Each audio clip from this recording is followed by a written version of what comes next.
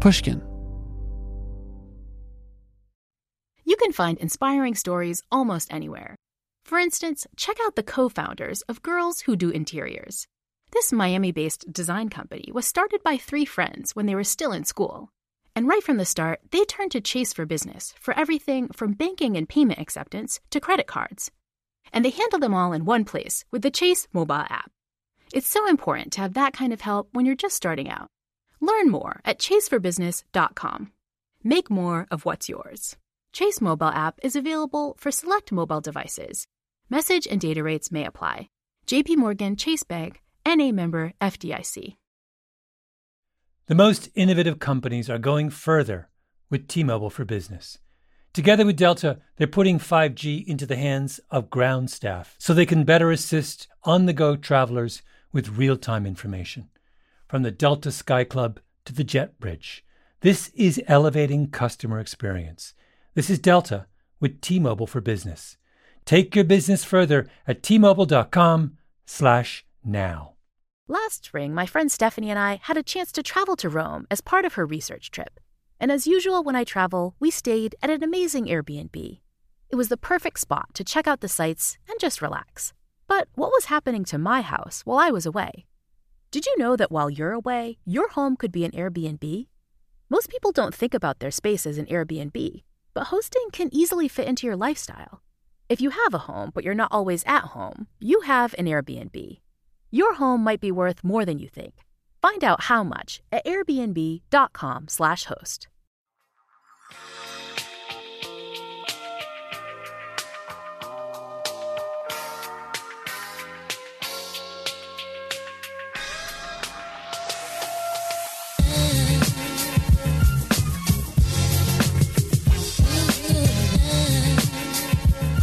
Hey everyone, welcome to Talk Easy, a weekly podcast of intimate interviews with the people shaping our culture today. I'm Sam Fragoso. Thank you for tuning in. Today on the show, we have a true Hollywood legend and actor, Alan Arkin. Born in Brooklyn to David and Beatrice, a painter and teacher respectively, Arkin knew what he wanted to do with his life at the age of 5. 5, the age where most of us are learning basic addition. Arkin was destined to be in front of the camera, entertaining. But before he could work in Hollywood, he honed his comedic skills at the pioneering Second City in Chicago.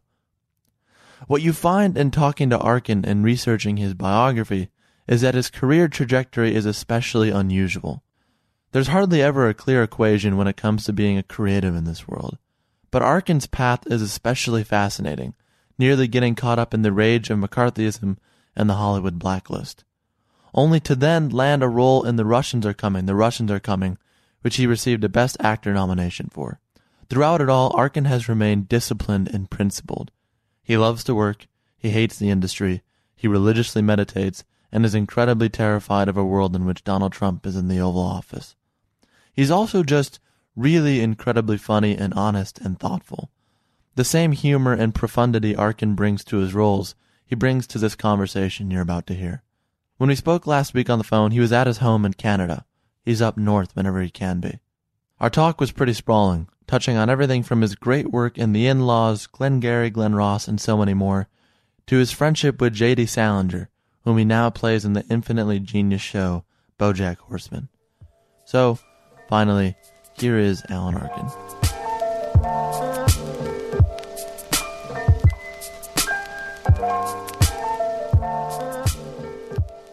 In 1967, you did an interview with Roger Ebert, and it was right after you received the Oscar nomination for The Russians Are Coming.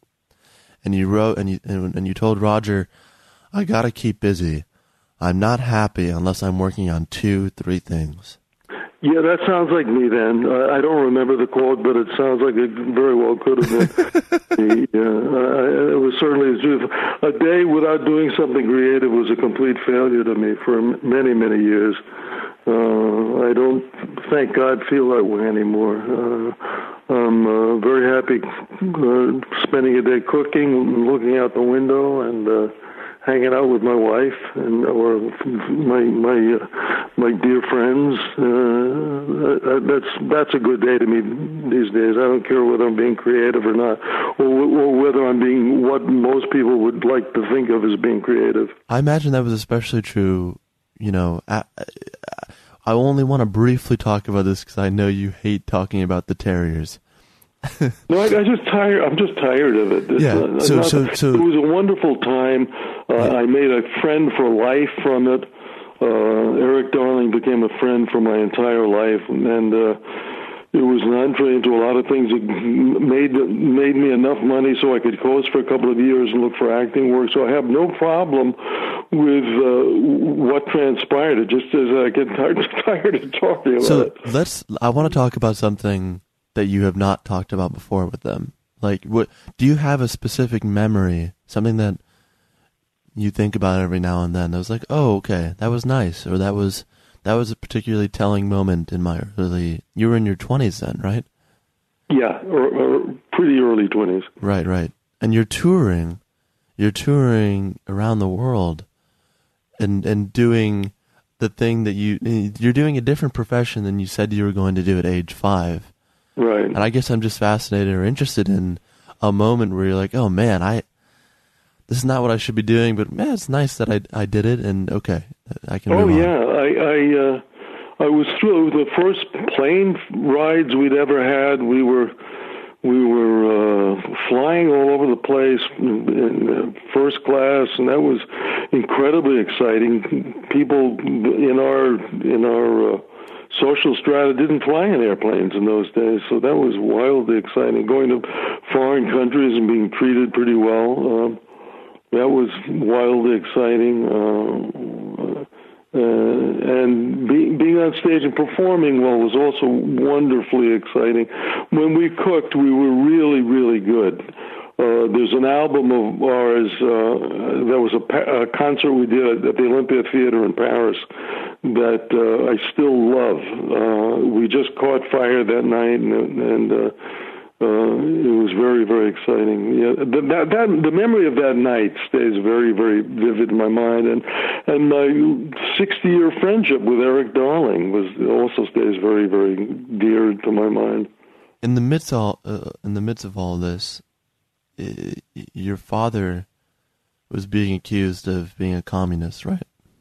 Yeah, by the LA school system of all people, and he took the stance, along with a bunch of other teachers, that they didn't have any right to question his political beliefs. He said, have I done anything illegal? Have I done anything wrong? What am I being accused of? Nobody had the answers for him, so he said, I'm not answering your questions. He got fired and couldn't get a steady job for about 15 years, and simultaneously sued the Los Angeles Board of Education and ultimately won. But he didn't win until after he had died. He had extraordinary principles. He was a very, very principled human being. Did you adopt some of those? I like to think so. I hope I did. Like what? Well, I got called up in front of the House Un-American Activities Committee, and I had never been particularly interested in politics or organizations, and I remain so to this day. I don't like organizations much, and I got called up because my lawyers. I said I'd be happy to talk to them. I said I've never done anything. I haven't belonged to anything, so I'll be happy to talk to them. He said, "What if they talk to you about your parents?" And I said, "Well, I'm not going to talk about my parents. That would turn me into like a Nazi kid." And I said, I'm not going to talk about my parents. Not that I knew anything, but I just was not about to talk to my parents in front of the House Un-American Activities Committee. And they said, well, in that case, you're going to have to take the Fifth Amendment. And I said, oh, great. That's good. There goes my career. There goes my life. And I said, but I didn't see any alternative. And the morning of my hearing, my lawyer told me to stay home and don't come in. I said, I'll get nailed for contempt of Congress. Are you crazy?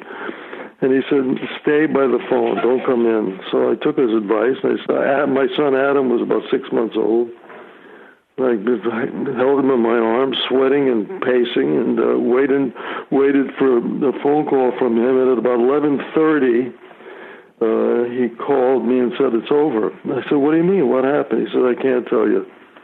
And that's the last I ever heard of what transpired. I have no idea what happened to this day. But I was willing to put it could have been my life. People were being put in jail. I had no idea what was going to transpire, but I put myself on the line for my parents, and I'm very happy I did it. There have been a couple of other occasions where I've had to do similar things to that in my life, so I feel like I'm pretty good at putting my money where my mouth is. What is that period of like for creative types when people are getting called up to the House of Un-American Activities? My only understanding of it are some of the things I've read and a couple of the movies made about that era. The Trumbo thing was pretty accurate, but he was one of the fortunate ones. He could make a living. A lot of people that just couldn't make a living, that weren't up to his talent, and just went by the wayside.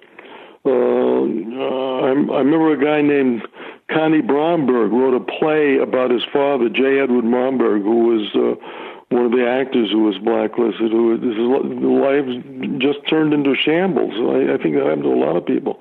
There was an enormous amount of it was vaguely similar to what's going on now. There was a lot of paranoia in the country and a lot of what felt like schizophrenic behavior, like what was going on culturally in movies particularly. It was the most white bread, boring, complacent stuff, Gidget and surfing movies and blah, blah, blah. And on the other hand was this nightmare of thinking that the country could turn into a fascist state at any given moment. It had a similar feeling to what's going on now, except I think it's worse now. Well, in the 50s, it was a particular one segment of society. Now it's everybody. It's an incredibly complex, I think, dangerous time now. Do you think Trumpness is worse than McCarthyism? Yeah. McCarthyism was affecting one segment of the population. Trumpness is affecting everybody, and it could be an international effect. This is terrifying to hear from someone who has lived through what you have. Well, a lot of people have lived through a lot worse than me. I mean, it was scary, but not really life-threatening. Is that a moment in time where you felt, okay, well, Chicago is not the ideal place. I'd rather be in New York or LA, but perhaps this is good for me? Yeah, well, I went to Chicago virtually in a state of despair, thinking that I would have to say goodbye to in quotes, big career, a career on Broadway, a career in film. But I bit the bullet. I wasn't getting any offers anywhere else, so I said, what the hell? And I went there, and it became a kind of paradise. And immediately when I got there, we had workshops every afternoon. We'd hang around, talk about the show. After the shows were incredibly inventive and wonderful, and I was working with an extraordinary group of people. So it was 2 years of exquisite immersion in the craft I had wanted to participate in since I was 5, and I was almost 30 at that point. How were you at improv? How was I? I was terrible initially. I don't know why he hired me. Paul Sills must have had an instinct that I didn't have, because for the first couple of months I thought I was going to get fired because I just wasn't any good. But I was dogged enough and determined enough so that I kept trying things and finally came up with a character that whatever I did was funny. What was the first character? I don't remember. I remember what the whole series of them were, but I can't remember which one. My memory is rapidly fading, which I'm enjoying wholeheartedly. I can't remember. I can't remember a lot of things now, but it's wonderful. That's Yeah, it's delightful. It's delightful. Is that sarcasm, or are you being completely honest? No, I'm being completely honest. I'm trying to avoid sarcasm in my life as much as humanly possible. When somebody told me the meaning of the word sarcasm a few years ago, I said, "Oh man, that's terrible. That's something to be avoided." Why are you glad that your memory is fading?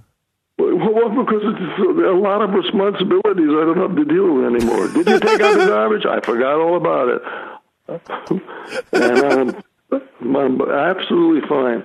Did you remember to call so-and-so? No, I forgot completely about it.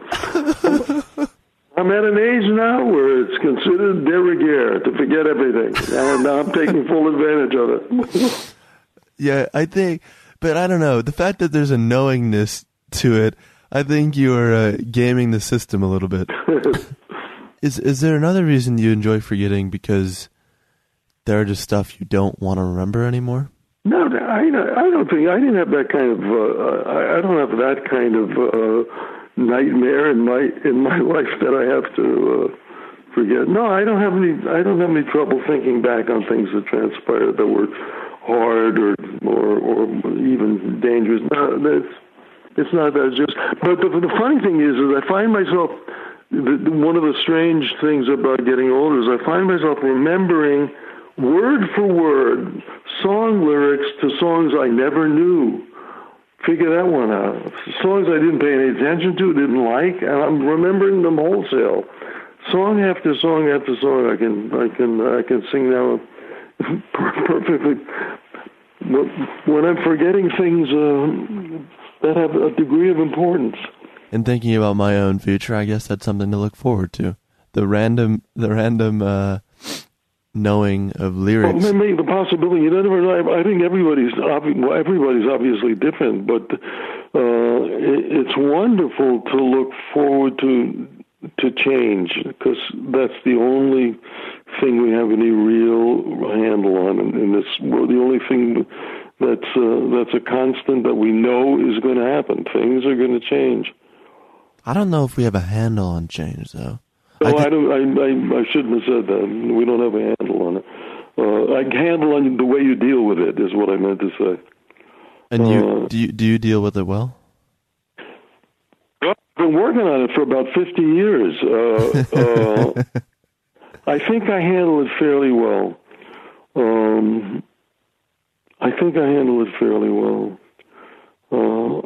It doesn't tend to frighten me.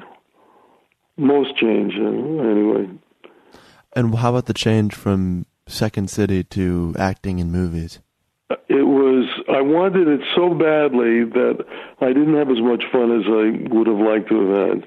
I got to work with Norman Jewison, which was a constant lesson and a constant exquisite joy. Every director on the planet could learn from Norman Jewison on how to conduct oneself on a set and how to deal with a cast, how to deal with a town in which one was working with. It was a glory. My first experience in film was just glorious, and everybody since has had to measure up to his leadership abilities. Was there a movie in that early age where you thought, "Oh, okay, I'm doing this movie, and I'm comfortable doing it, and I'm doing it well"? Doing it well. I don't know if I've ever said that. I can say that I think that I've said on a lot of occasions I think this is the best I can do. Okay. But I don't know if I never know if it's any good or not. I don't know who has got the courage to actually say that. Are you that hard on yourself? I don't know if it's my right to say it's good or bad. I don't know if it's anybody's right to say it's good or bad. I feel like I've said it works. I feel like that works. I feel like sometimes I haven't embarrassed myself. I feel like I've been able to say it's the best I can do. I guess in looking at something afterwards, a long time afterwards, I can sometimes say that was pretty good. Well, I get disappointed in what I see of my own work a lot, too. You get disappointed? Yeah. Are you disappointed about like the Russians are coming, or? No, not that. I wish I could. I wish I was that good now. I feel like in a lot of ways I peaked with my first movie. Did you feel like you peaked at the time? No, I had a prayer. I said, please let this be good enough so that I get another film someday. That was my hope. Oh, and then it was too good, Alan. Well, I don't know if it was too. I feel good about it when I look at it. No, I only mean that like that you say you peaked, then you set yourself up for to not hit that. Do you think you never hit that again? That sort of that. What I did in The Russians Are Coming? Yeah. I can look at maybe a half a dozen things I've done and feel pretty good about it. I think maybe 6 or 8 things. Do you want to go over the one? I mean, you talk to people in this arena all the time. Don't you hear the same thing from people? You hear people say that they thought they were great. You ever hear people saying that about their work? Here's what I hear. I hear sometimes a little more faith in their abilities. And I hear faith in their abilities? Yeah, I do. Sometimes I hear that. Sometimes I hear arrogance. Sometimes I hear insecurity. But also, I think it's tough because in these conversations, when something is recorded or you're being interviewed, as you are now, or an actor is all the time,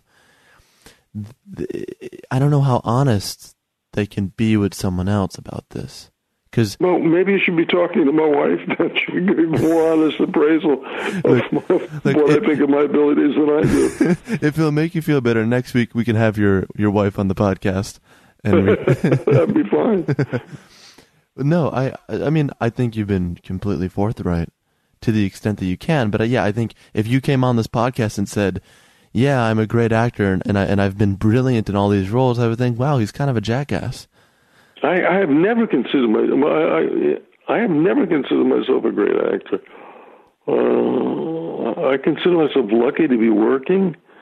I feel like I came in at a time when I could spread my wings more than people can do now. Everybody's put into a niche of what their immediate background is, and if they veer off from that, they get picketed. Which I, from a sociological standpoint, maybe have a validity, but it certainly doesn't do much to spreading your wings creatively. I don't think. Do you want to hear my theory? Sure. The you saying or not knowing you're a great actor is why you're a great actor. That's just it's very sweet of you. That's just my theory. And again, I'm not. This is not. I don't know a lot of people. I don't know a lot of people that would share your enthusiasm. I think people think I'm. I think there are some people who think I'm talented. I think a lot of people don't think I have any ability at all. Who do you think thinks of Alan Arkin and says, you know what Alan Arkin is? He's a talentless schmuck. Well, I don't know if anybody goes that far, but there's got to be somebody around that feels that. People feel everything about everything these days, and don't make any bones about sharing it. My greatest joy, one of my greatest joys, comes when somebody stops me in the street and says, it doesn't happen very often. I don't mean to imply that it's a constant occurrence, but if somebody stops me in the street and says, thank you, I said, well, what? I said, I learned something from this your performance in this. I grew, or I got a sense of community out of it. That's my greatest joy. It hasn't happened very many times, but it's always been enormously gratifying when that happens. When I did Hard as a Lonely Hunter, I had a couple of people say to me, I have deaf people in my family, and I've always been very, very impatient with them, and I never understood what they were going through. And I saw your movie, and it made me feel more compassion for my relatives. I've had other people come up to me and said I was prejudiced against Puerto Ricans, and then I saw your movie Poppy, and it helped me get over my fear of or my dislike of Puerto Ricans. Thank you for that. That's been enormously meaningful to me. But have somebody come up and say, "You're great," that does nothing. It doesn't matter. I don't care. I want to. I'm interested in moving people. I'm not interested in. I'm more interested in moving people than I am in so-called accolades. I don't need that kind of ego. I'm sure I need a lot of ego boosting, but I don't need that kind of ego boosting. Why do you think we get bogged down in talking about accolades or thinking about stuff other than what you're talking about? What you're talking about really, right, is not just empathy, but personal growth and learning and moving someone to their core. Those are things like the Oscars don't come around and someone says, and this year nominated for best moving performance, the performance that helped people, or that you know that's not what it's about, or at least that's not what the industry is about. No, it's about selling tickets. It's not about consciousness. It's about a horse race. Horse races gets a lot of excitement going on. Who gives a damn? When I read headlines that say such and such a movie knocks blah blah blah out of the box, what the hell is that? Either you're moved by something, you're affected by it, you're not. What does knocking somebody out of the box have to do with anything? It's not a high jump. It's not a 100-yard dash. I knew that when I was 5 years old. I would come out of certain movies being deeply affected. I felt my life it was my school. I'd come out of a movie feeling my life had been changed by seeing a performance. My life had been changed by getting a glimpse of a specific culture. And it still is. I can watch movies from different cultures now and have a window open to a whole new way of experiencing life. Not in American films very much anymore, or right now anyway. But I come out of a lot of movies saying, "Wow, my God, what an adventurous way to examine the human condition." My God, shocked, moved. And it's exemplified to me by the amount of close-ups in American movies. It's a nightmare. Close-ups are you watch a movie now in an American film, it's at least 50% close-ups. And you don't learn anything from close-ups. All you learn is what the head is doing. The head is not where an experience lies. Looking at somebody's head. You look at somebody's head in relationship to what their arms are doing, to what their body is doing, and to what this person is doing in relationship to somebody else. You don't get a sense of relationship in close-ups. Do you think the emphasis on close-ups in American cinema is driven by ego? Ego and inexperience and the prevalence of engineering over artistry. It's like I look at an American film now and say, we've cut to a master. That means somebody's coming into a room or leaving a room. Masters are never used. I can very often tell now what my relationship with the director is going to be by seeing where the cameras are being placed and how much coverage there's going to be. It's like if you have a million close-ups, you don't have to worry about an event. You can manufacture the event after the fact. That means you don't trust what you're watching. You don't trust the event before your eyes. I remember movies with like seeing the most recent Judy Holliday and Katharine Hepburn in a movie where it was Judy Holliday's, I think, first film. Katharine Hepburn must have done 50 films by this time. It was a two-shot on Judy Holliday for 10 minutes. The camera doesn't move. And that's not because the director's an idiot or doesn't care about camera motion. It's because he knows that it doesn't need to move. It doesn't need to move. The event is taking care of itself.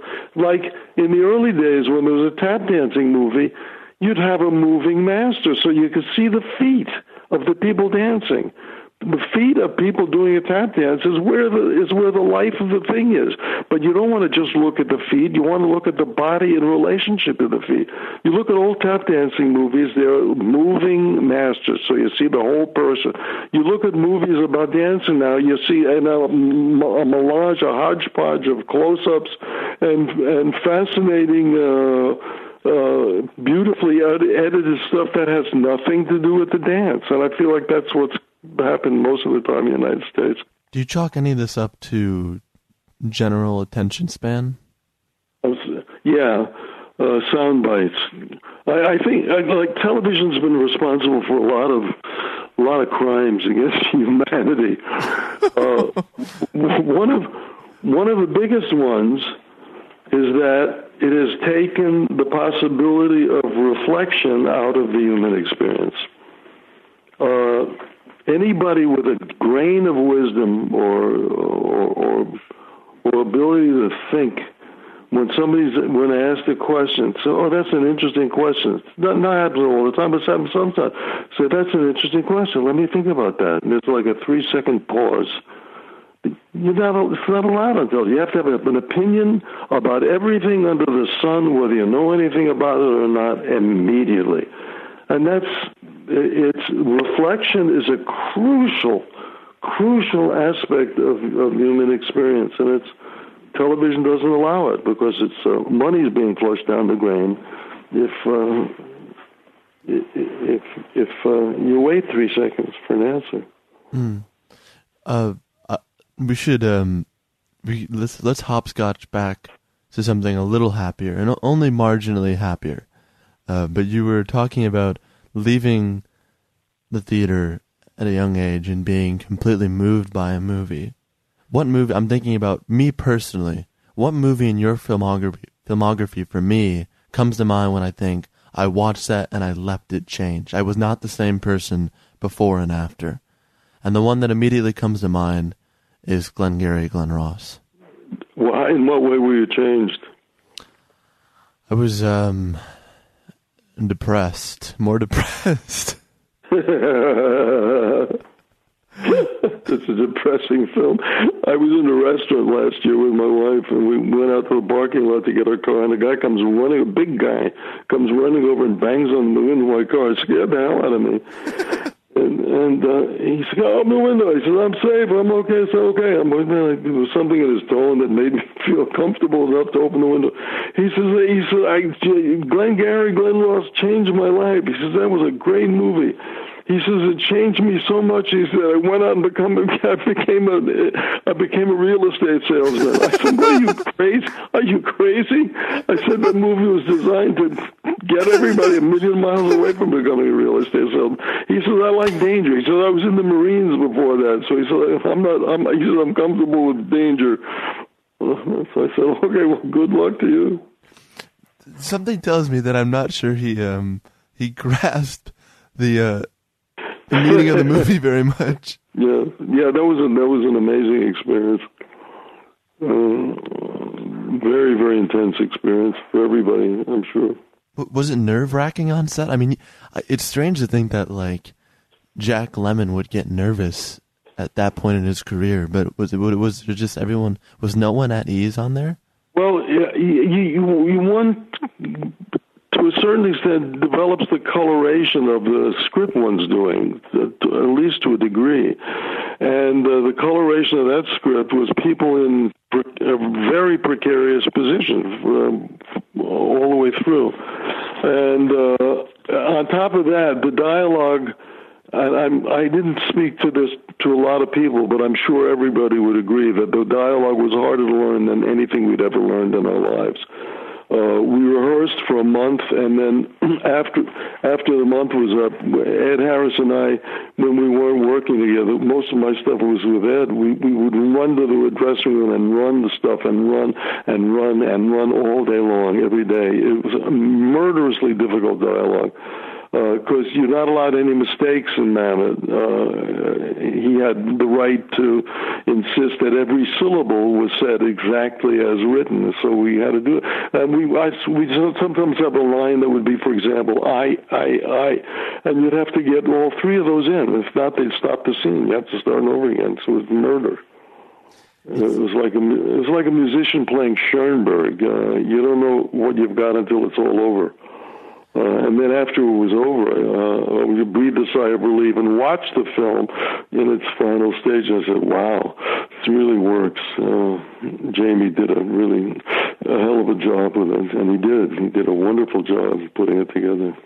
I can't tell you how reassuring it is that you and Ed Harris and everyone on set is like doubting, like they're frightened and they're intimidated. It's reassuring because every single one of you has done. I'm not going to compliment you anymore, Alan, but you've all done what I would consider. I can handle it. Can you handle it? Yeah. You've all done impressive work, so it's just to hear that even from Jack Lemmon or Kevin Spacey or Al Pacino, that they were like, God, how am I going to get these lines out? How am I going to make this dialogue work? I just think it shows, like, it doesn't matter where you're at in your career. There's always new, really hard challenges. Yeah. Yeah.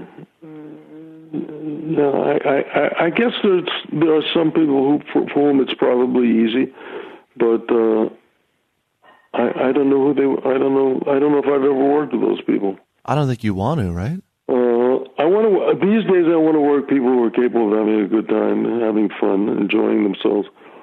That's my main concern. I don't want to be tortured. I don't. I want to have most of the great things out of Jean Renoir's mouth have been quotes that you can remember for the rest of your life. One of the quotes of his that I absolutely love is when he said, I used to have a great message to give the world. He said, now I just want to send people I love. And the funny thing is, I think that's the greatest message you can give anybody. Is love? To give people your love. That's. I don't think there's a greater message you can leave people with. You're talking about working with people that are having a good time, and I have to ask you this because I'm just fascinated by it. The fact that you were in BoJack Horseman makes me. I'm just like, how did that happen? It's just so random and so beautiful that you're in it. Because I you don't know, you understand, I love that show so much. Well, I'm glad. And when you appeared, I was like, what? Are you really? He likes this? Yeah, I made the offer to me, and I thought it, and I thought it was kind of gloriously nuts. So I said yes, and also I knew J.D. Salinger, so I thought it would be fun to spend some time pretending I was in. You knew Salinger? Yeah. I wouldn't say well, but my guess is that nobody knew him very well. What was he like in the time you spent with him?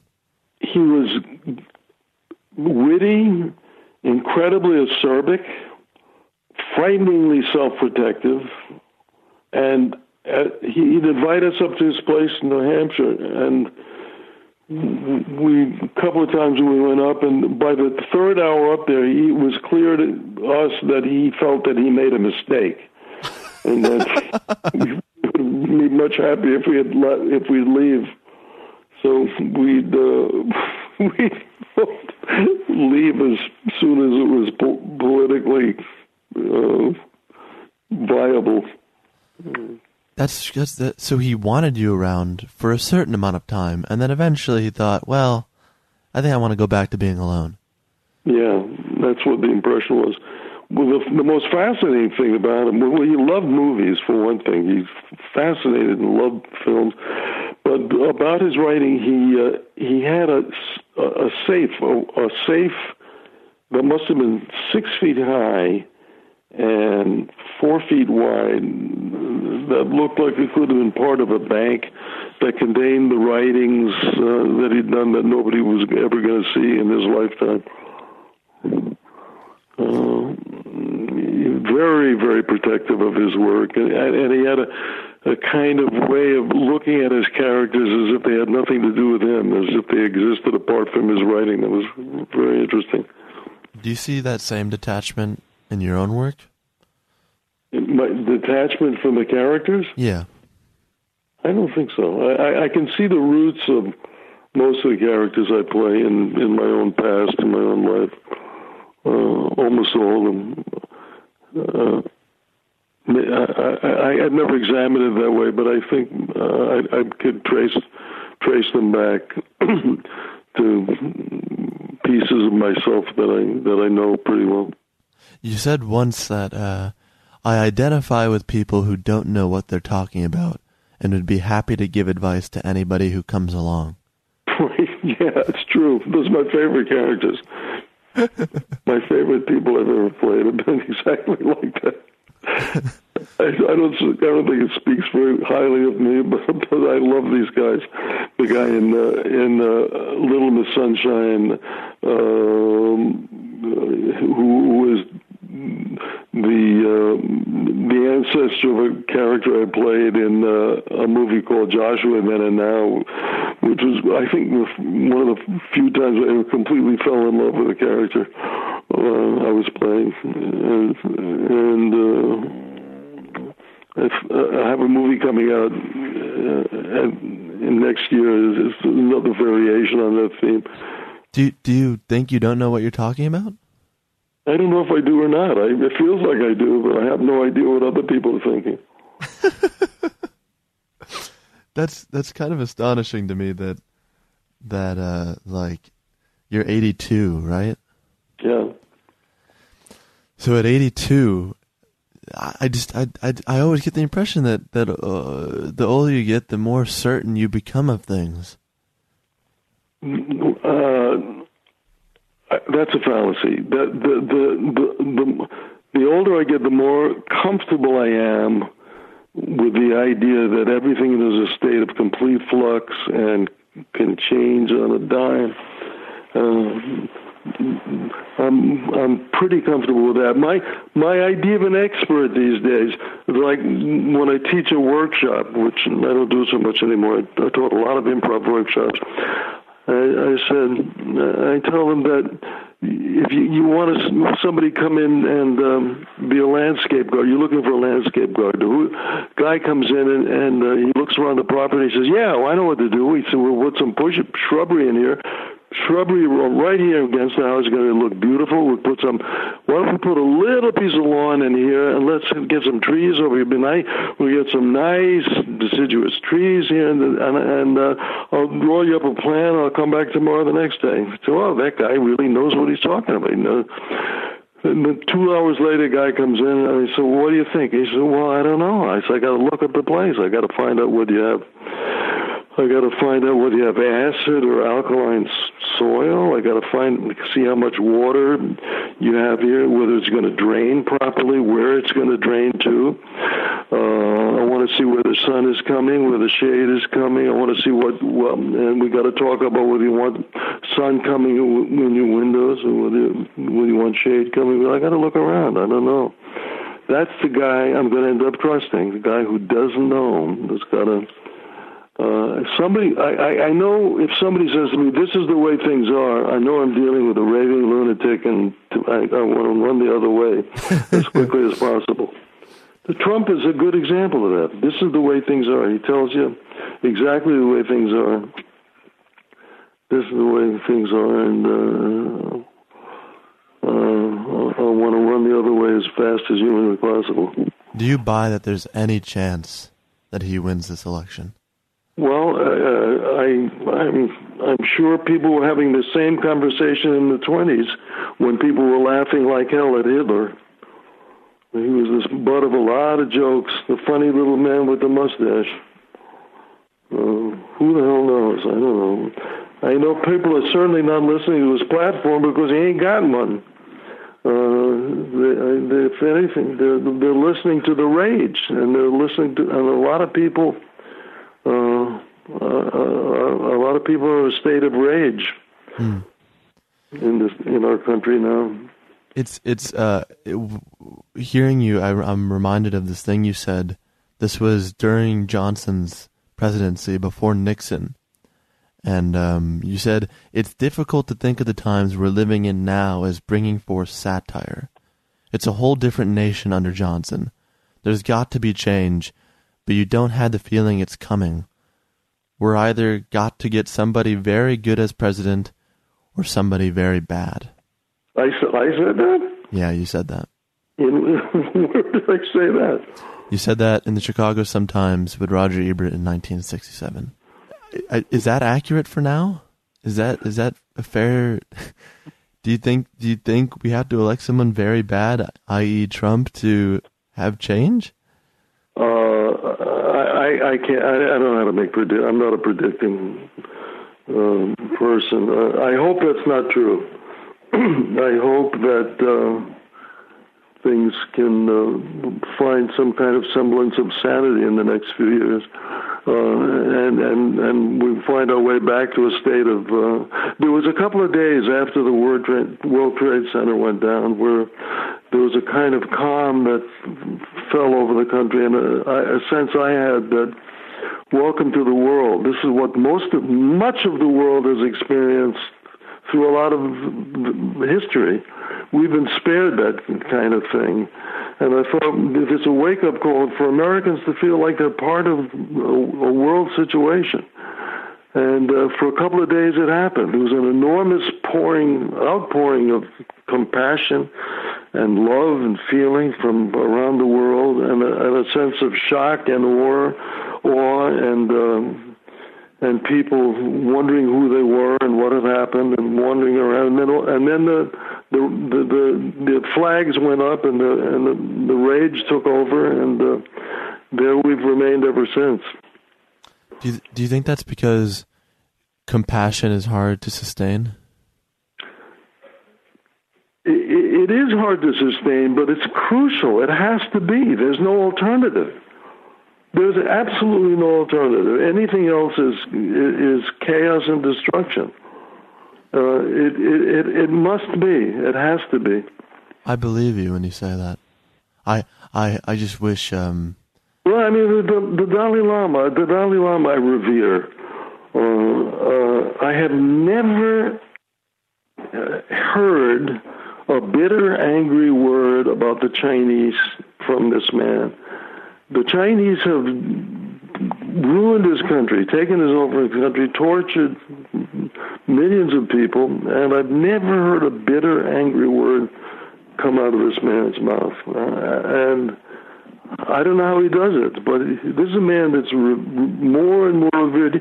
He's going to be remembered long after whatever's going on in China goes down the drain. Nobody's going to remember a person from China. His name is going to go down in history as being one of the great men for hundreds of years, one of the greatest men on the planet. You were talking about people not thinking about death and not thinking about it enough, rather, or they're afraid of it, or they're running away from it. And I just want to know: are you comfortable with it? I pretty much so. I think recently my only concern was if I go before my wife,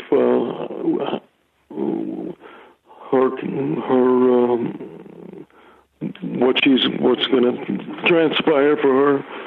I'm more concerned with her if and when I go first than I am for myself. I feel like I feel like I still have something to do. I don't know what it is, but it doesn't eat at me like it used to.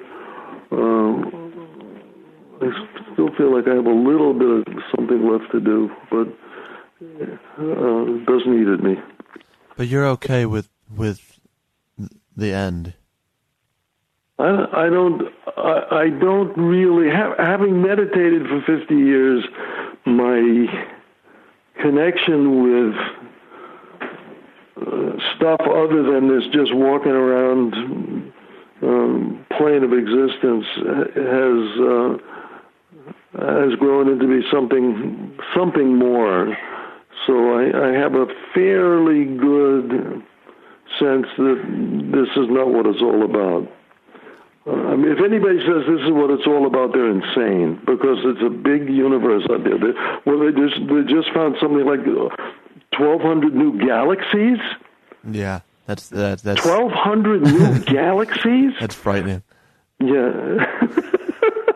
How do you encompass that?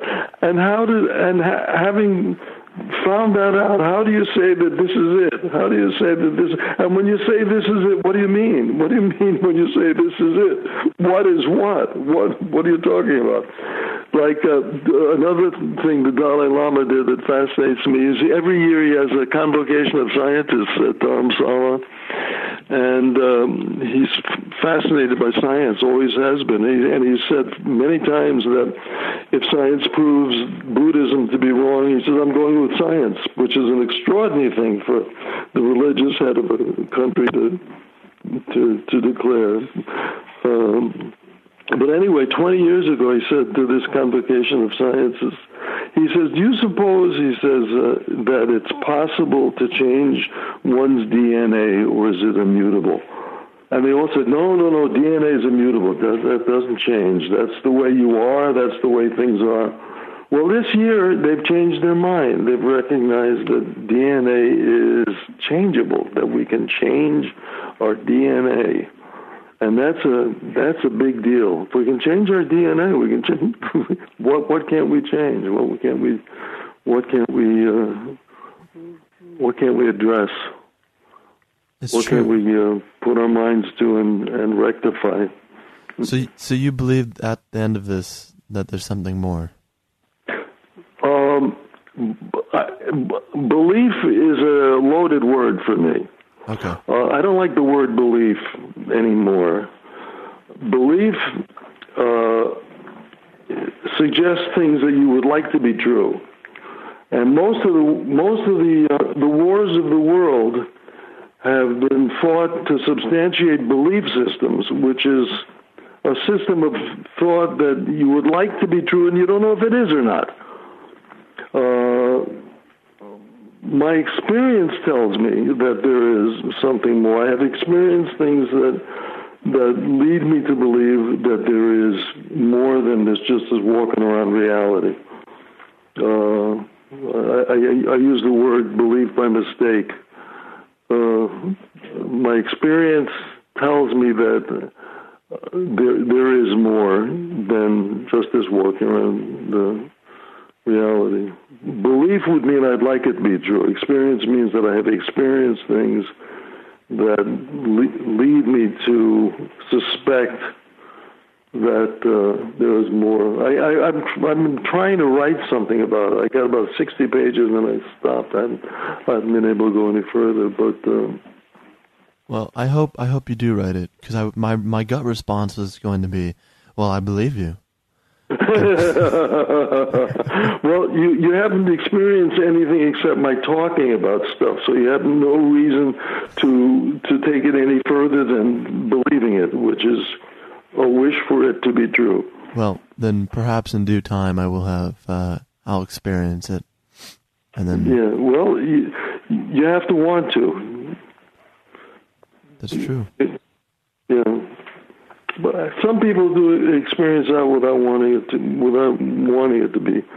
But in talking to people about these subjects, I find that when I talk long enough, almost everybody I talk to starts talking about experiences they've had that they can't put any kind of logical answer to. And I once talked to one of my teachers about that. And I said, is that true? He says, yeah. He says, sooner or later everybody has something that connects them with something. He says, look at it this way. He says, imagine a cylinder with a little hole in it. And imagine inside that cylinder there's another cylinder also with a little hole in it. And those two cylinders continually rotate. They rotate and rotate and rotate. And he says, sooner or later those two little holes are going to line up, sooner or later. And when they do, there's going to be an explosion of light. And he says that's what a person is like. That's what a human being is like. They have an interior life and they have an exterior life. Sooner or later, for a moment, it may just be a moment, those two things are going to line up, and and the light's going to get through, and the person's going to have a flash. And most of the time they'll say to themselves, well, this didn't really happen. I must be crazy.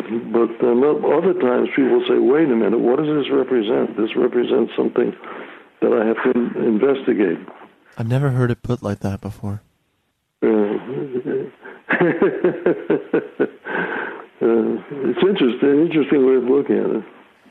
Alan, thank you so much for doing this. Sam, it's lovely to talk to you. I hope we meet in person one of these days. Well, there it is. A special thanks to Courtney Ott and Ryan Werner for helping arrange this interview. You can see Arkin in The In-Laws, which recently got a Blu-ray release from the Criterion Collection. Also, if you're not doing so already, please be sure to check out BoJack Horseman. It is a brilliant, funny, tragic, and great show on Netflix.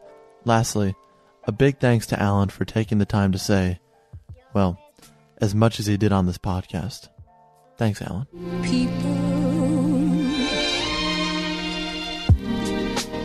If you enjoyed what you just heard or have been enjoying the show, I'd love it if you consider giving us a review on iTunes. I know it's not an especially fun activity, but even just clicking those little stars at the top helps us reach new listeners. And I know that sounds silly, the idea of just clicking stars, but it works. It helps. So says Corey. You can also subscribe to the show on iTunes and SoundCloud or your favorite podcasting app. If you want to say hello, talk shop, or just vent, feel free to do so at talkeasypod@gmail.com. I promise I will respond in some fashion or another. You can also follow the show on Twitter, Facebook, and Instagram at TalkEasyPod. As always, our beautiful theme music is provided by Vanilla. Our executive producer is David Chen, graphics by Ian Jones, illustrations by Krishna, social media by Maria Mayella. The show is produced and edited by Corey Atad. I'm Sam Fragoso. Thank you for listening. I'll see you next week.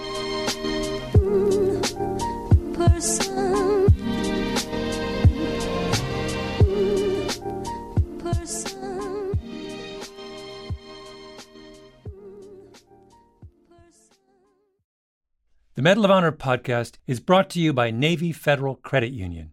It's a special thing to be a member of Navy Federal because they're a member-owned, not-for-profit credit union that invests in their members with amazing rates and low fees. That's why members earn and save more every year. If you are active duty, a veteran, or have a family member who is a veteran or service member, you're eligible for membership. Become a Navy Federal member today. Navy Federal Credit Union. Members are the mission. Insured by NCUA, Equal Housing Lender. The tradition of breaking tradition continues with the return of the Unconventional Awards from T-Mobile for Business at Mobile World Congress. This is an event that celebrates innovators whose bold actions took their industries to new places. If that sounds like you and you're a T-Mobile for Business customer, enter today. If you win, you'll be publicly honored amongst some of the most influential leaders in industry. And me, I'll be there too. Enter now at tmobile.com/unconventional awards. See you there. Thinking of popping the question? Diamonds Direct has an offer you can't miss. This month only, buy a natural diamond engagement ring of 1 carat plus and receive a free natural 1 carat diamond tennis bracelet valued at $2,000. Imagine giving her the ring of her dreams and her wedding gift all at once. No one provides education, selection, and value like Diamonds Direct. Your chance to get a free tennis bracelet from your friends at Diamonds Direct won't last long. Details at diamondsdirect.com.